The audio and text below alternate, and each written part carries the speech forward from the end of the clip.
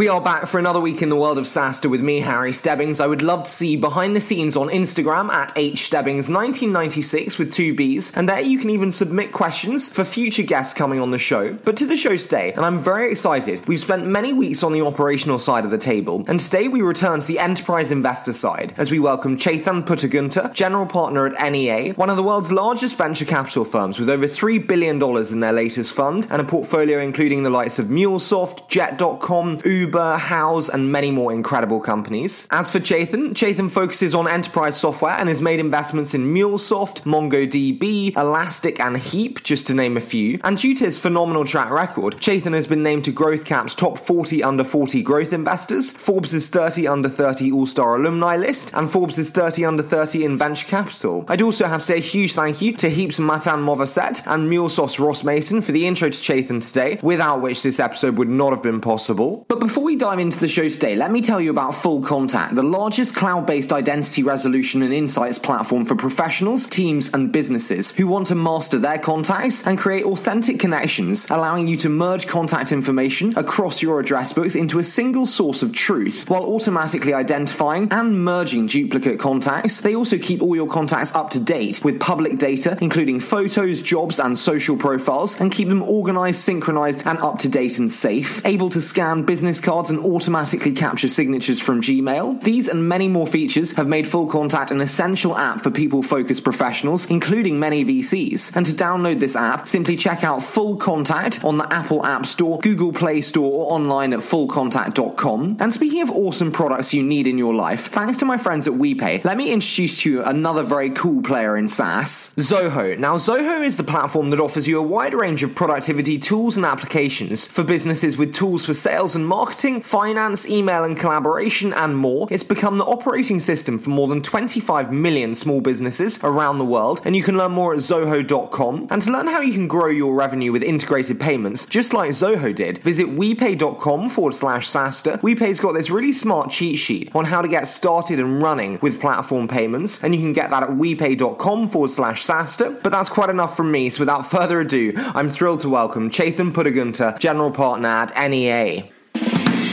Good. That's perfect. Okay, I think we're warmed up. Chetan, it's absolutely fantastic to have you on the show today. A big hand to prior guest Matan Movaset at Heap for the intro, but thank you so much for joining me today, Chetan. Well, Harry, thank you so much for having me. The show that you've built here and the following you've built is truly remarkable, and I'm personally a big fan. Well, that is very, very kind, and what better way to butter me up for the interview. But let's kick off today with a little bit about you and how you made your way into the world of SaaS investing with NEA. Let's start with that. Yeah, look, I mean, I think it's a similar story to a number of your other guests, which is that I've always had an interest in technology. And, you know, I was an engineer in undergrad at Stanford here in the Valley and met the NEA folks really starting around 2009 and got to know them over a couple of years and joined in 2011 primarily to see how it can bring value to the firm. So it was a very organic process. Absolutely. And from MongoDB to MuleSoft, you've more than delivered value to the fund on that front. But I want to start today by breaking the interview up into a couple of different segments. I want to start on the rise of open source, then move to all things market sizing, and then finish on fundraising. How does that sound? Sounds perfect. So the rise of open source, unprecedented rise of VC funding towards open source projects. And you said to me before that it's the best way to build next-gen infrastructure software. So I want to start on that. And why do you have such conviction with regards to open source companies today? Yeah, look, that's a great question. I think that, you know, when I started in venture capital in 2011, the big question that venture capitalists had around open source was, could you really build multi-billion-dollar or multi-hundred-million-dollar revenue companies with open source technology? You know, there was a company there called Red Hat, of course, but, you know, there hadn't been examples beyond Red Hat. MySQL got taken out, SpringSource got taken out. So there were all these great acquisitions, but never these great big standalone companies. Fast forward to 2018, and like you said, there are a number of public companies now that have been built on open source. And if you just look at how the modern developer approaches problems, they are focused on agility and the ability to try solutions out very, very quickly. And the only way, I believe, to get in front of them and to get at the point when the developer is starting to solve a problem is having open source technology out there. I think proprietary products, even if you have it in a free way or in a distribution where somebody can download and try it, I think it's still not as attractive as a developer going on GitHub and seeing an open source project and pulling it down, pulling that repository down and just playing with it. I think that ease of use that we often associate with consumer products has become extraordinarily important in the world of development. And I think the only way you can reach the vast majority of developers today is to be open source. Can I ask, is this a fundamental shift in the buying decision and not trial, but kind of pathway to buying decision in the way that developers interact with product? Yeah, I think it's changed over time, right? I think that if you just go back 20 years or even 30 years, a lot of architecture decisions were made top down, and you were building monolithic apps, and there was some head of engineering or a CIO making these architectural decisions. And so it made a lot of sense to build enterprise companies where you're selling directly to that CIO. Well, today I think we live in a world where everything is coming bottoms up. And so you have individual developers, even amongst the largest enterprises, working hard to build better product. And they want to do it fast. And Harry, I think it's something that we would all agree with. If you could do something faster, cheaper, and better, you would definitely do that. And then,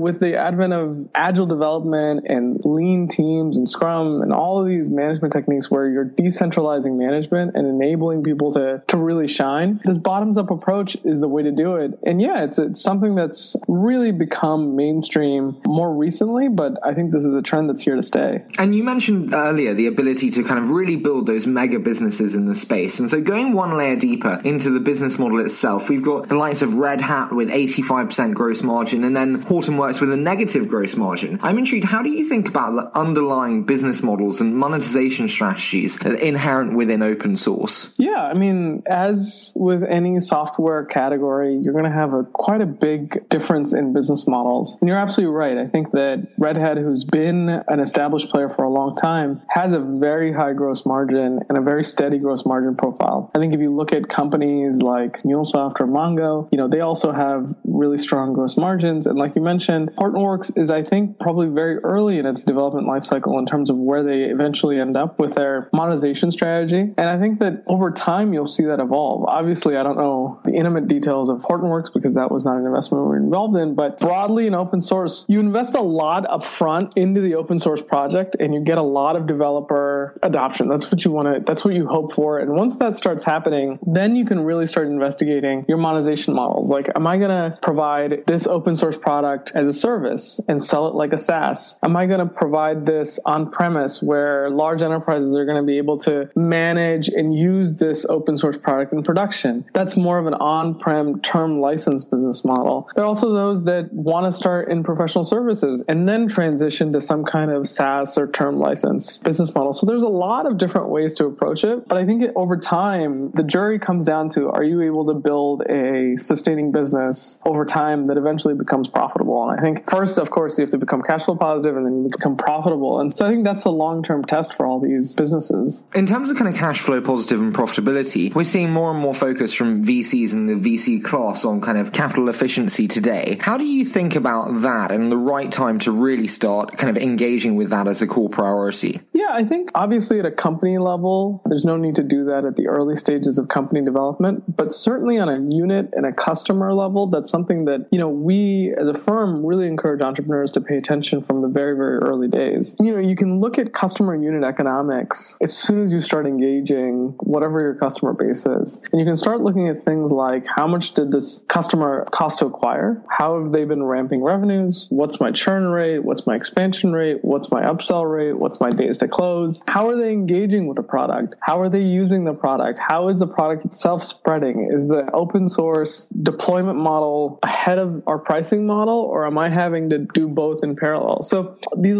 unit economics and unit level understanding of these businesses is very critically important. And it's something that you have to pay attention to from the very start, because to punt on the problem and say, we'll fix it when we get to 100 million, much, much harder. No, absolutely. I'm intrigued. Where do you see, from your experience experience and kind of portfolio of past successes, why do you see most people having challenges in really kind of engaging with this metric-centered kind of capital efficiency, so to speak? Yeah, I think that entrepreneurs are naturally optimistic people, right? And the hope is that given enough time, that a customer will eventually become profitable, will eventually become a good business for you to serve. I think that ahead of time, setting those goals and time limits to say, we're going to see results in 12 months, 18 months, 24 months, right? Being able to set milestones for yourself and your team is critically important, because that's how you can stay intellectually honest. And when things are going better than expectation, obviously that's something that you can learn from and then take that and start developing a real playbook. When things are going worse than expected, you're able to dig in and really understand what's going wrong. I think what really is a mistake is having these ever-moving goalposts. Every 3 months, you move the goalposts further out. So you're never able to have that hard, intellectually honest discussion to really dig in and say, are things going well or are things off track? Can I ask, we mentioned kind of that, or kind of slightly touched on the element of payback period. When analyzing open source projects, what's a healthy and exciting payback period for you investing? Yeah, I mean, I think it depends, right? I've invested in open source projects very, very early on where it was just only open source and there was no monetization. In those cases, we figure it out as we develop a thesis or a hypothesis on how monetization works. Obviously, if you're going to go for a high-end enterprise monetization model, the payback period is going to be much longer. But what makes it all worth it is that the initial ticket sizes are much larger. And so you can have a long payback period if the initial ticket size is very large and you know that customer is not churning and you know that the customer lifetime is going to be for quite some time. And you know that in year 2, they're going to expand by 20, 25, 50%, for example. On the other hand,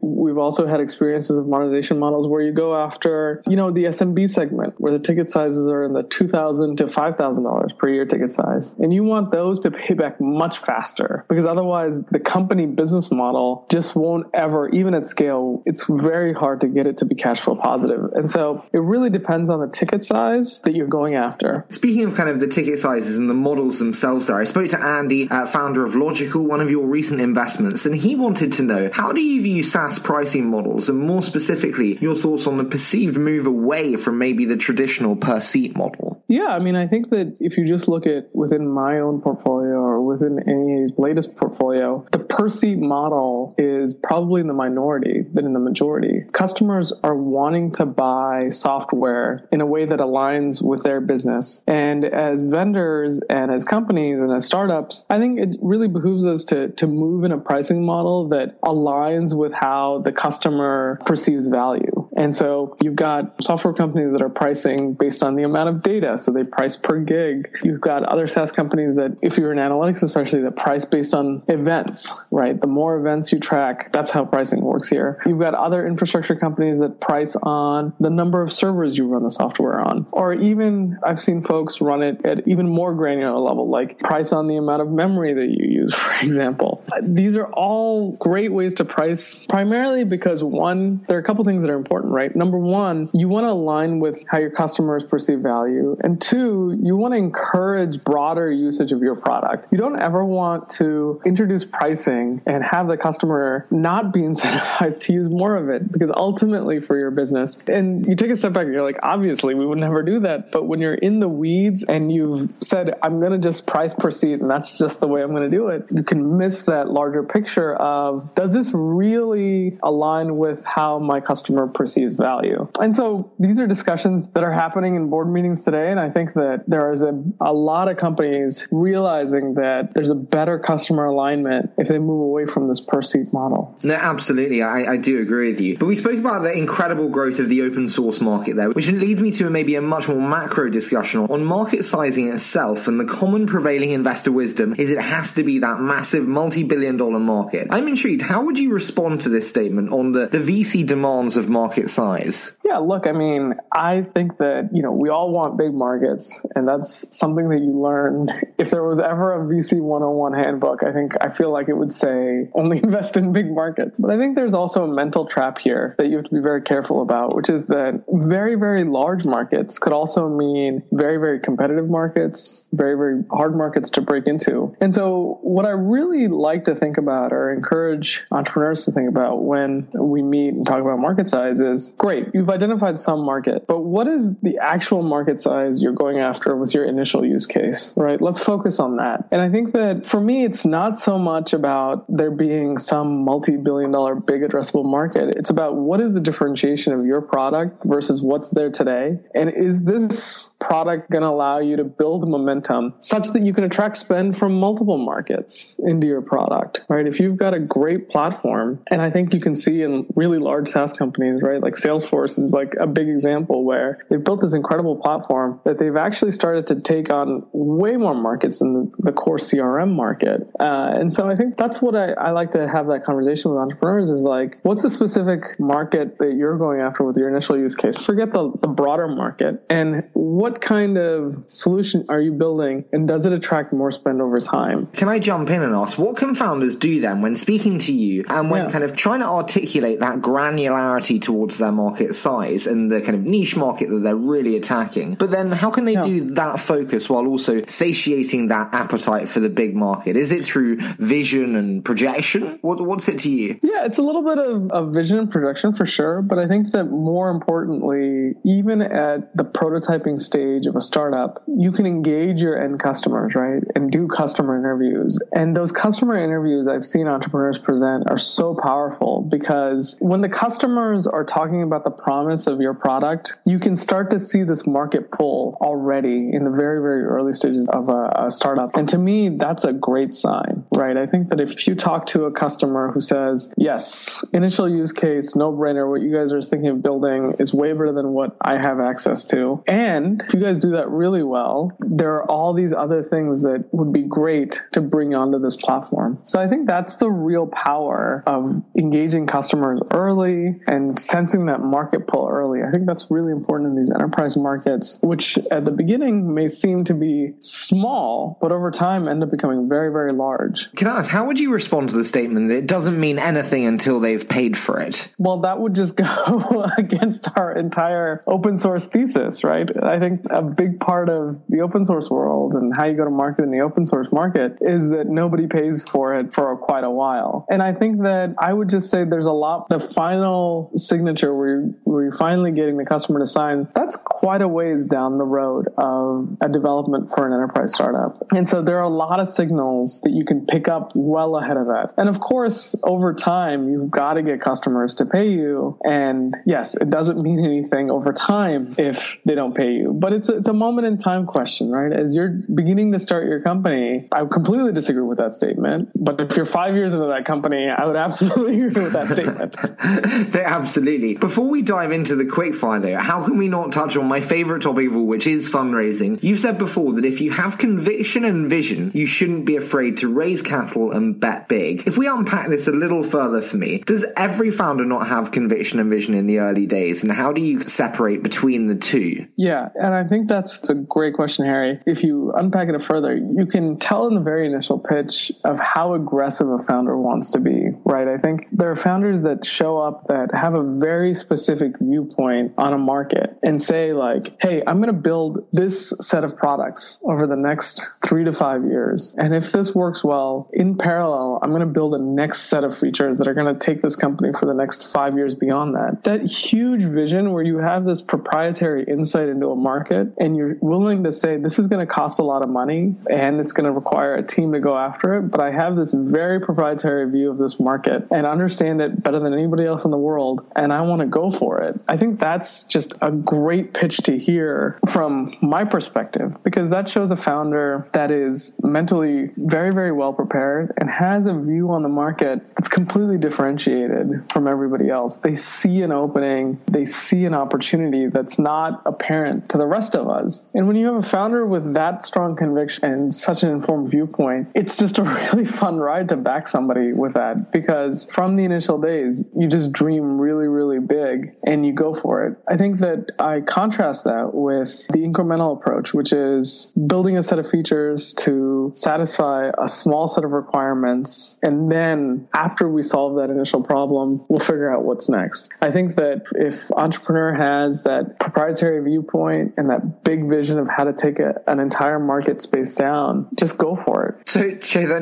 I'm always brutally honest. If we go past that kind of conviction and vision, if there's a time where the metrics make sense and the numbers make sense, when's that right time to really pour fuel on the fire? When's the time to really kind of set the rockets on fire? Yeah, I think that really breaks down into two segments, right? You have the ability to fund the product development part of your business and then the go-to-market side of the business. And of course, I'm talking exclusively about enterprise technology. The go-to-market side, of course, you're going to be wanting to pay a close attention to all the metrics that we previously spoke about: customer acquisition costs, paybacks, sales efficiency, how long is it taking for my marketing and sales costs to become really effective? Are my customers expanding, et cetera? And when those metrics start to align, absolutely go all in. On the product side is where I think entrepreneurial conviction and spirit is so important. Is oftentimes you're not going to have all that clear signal and metrics from a product perspective to bet big. And that's where the conviction comes into play. That's where this market insight comes into play to say, I just know this market better than anybody else in the world, and I see this opportunity, and it's time to build this great product that's going to take some time, but when it comes out, it's just going to change the world. And that's really amazing. Can I ask, what entrepreneur most symbolizes that to you? Do you remember a meeting with one entrepreneur where they said, I know this better than anyone else. I know we can do this. We're ready. And was that meeting? Yeah, I think that if you think about Elliot Horowitz at MongoDB, I think that his vision is just infectious. I mean, it's pretty brave to say that I'm going to build a better database company, knowing that building a database company is a long journey.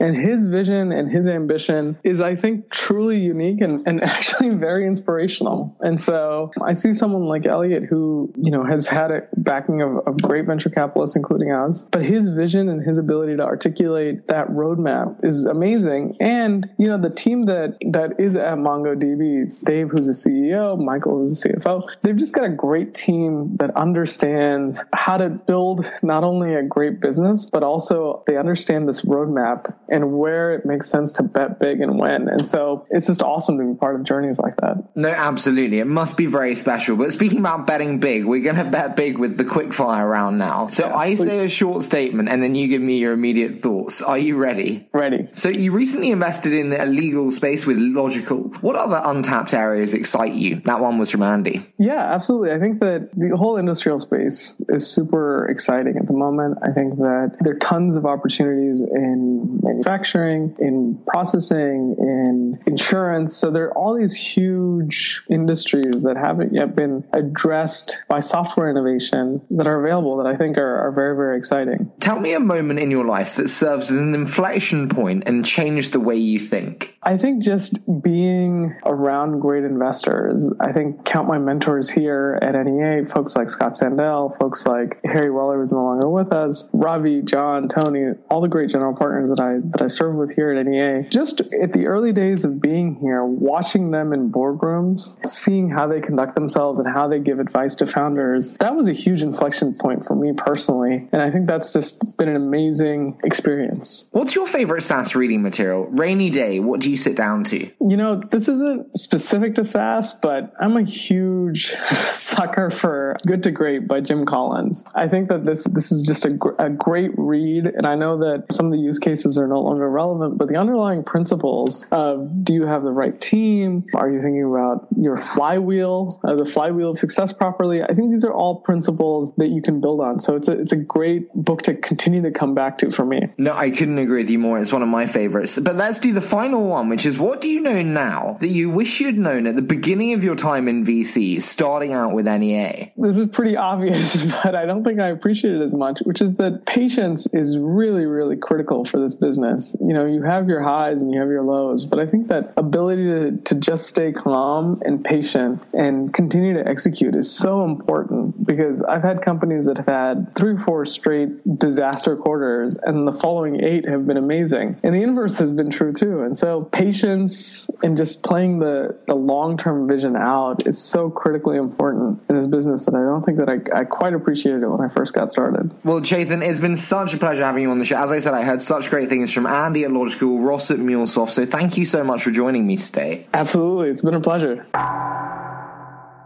So fantastic to have Chetan on the show there, and fun fact, our first ever guest from NEA. If you'd like to see more from Chetan, you can follow him on Twitter at ChetanP. Likewise, we'd love to see you behind the scenes here at SaaStr. You can follow us on Instagram at hstebbings1996. That's hstebbings with 2 B's 1996. It'd be great to see you there. But before we leave you today, let me tell you about Full Contact, the largest cloud-based identity resolution and insights platform for professionals, teams, and businesses who want to master their contacts and create authentic connections, allowing you to merge contact information across your address books into a single source of truth while automatically identifying and merging duplicate contacts. They also keep all your contacts up to date with public data, including photos, jobs, and social profiles, and keep them organized, synchronized, and up to date and safe. Able to scan business cards and automatically capture signatures from Gmail. These and many more features have made Full Contact an essential app for people-focused professionals, including many VCs. And to download this app, simply check out Full Contact on the Apple App Store, Google Play Store, or online at fullcontact.com. And speaking of awesome products you need in your life, thanks to my friends at WePay, let me introduce to you another very cool player in SaaS, Zoho. Now, Zoho is the platform that offers you a wide range of productivity tools and applications for businesses, with tools for sales and marketing, finance, email and collaboration, and more. It's become the operating system for more than 25 million small businesses around the world, and you can learn more at zoho.com. And to learn how you can grow your revenue with integrated payments, just like Zoho did, visit wepay.com/SaaStr, and WePay's got this really smart cheat sheet on how to get started and scaling with platform payments. Get it at wepay.com/SaaStr. Now, as always, we so appreciate all your support and cannot wait to bring you next week's episode with John Lee, co-founder and CEO at Prosperworks.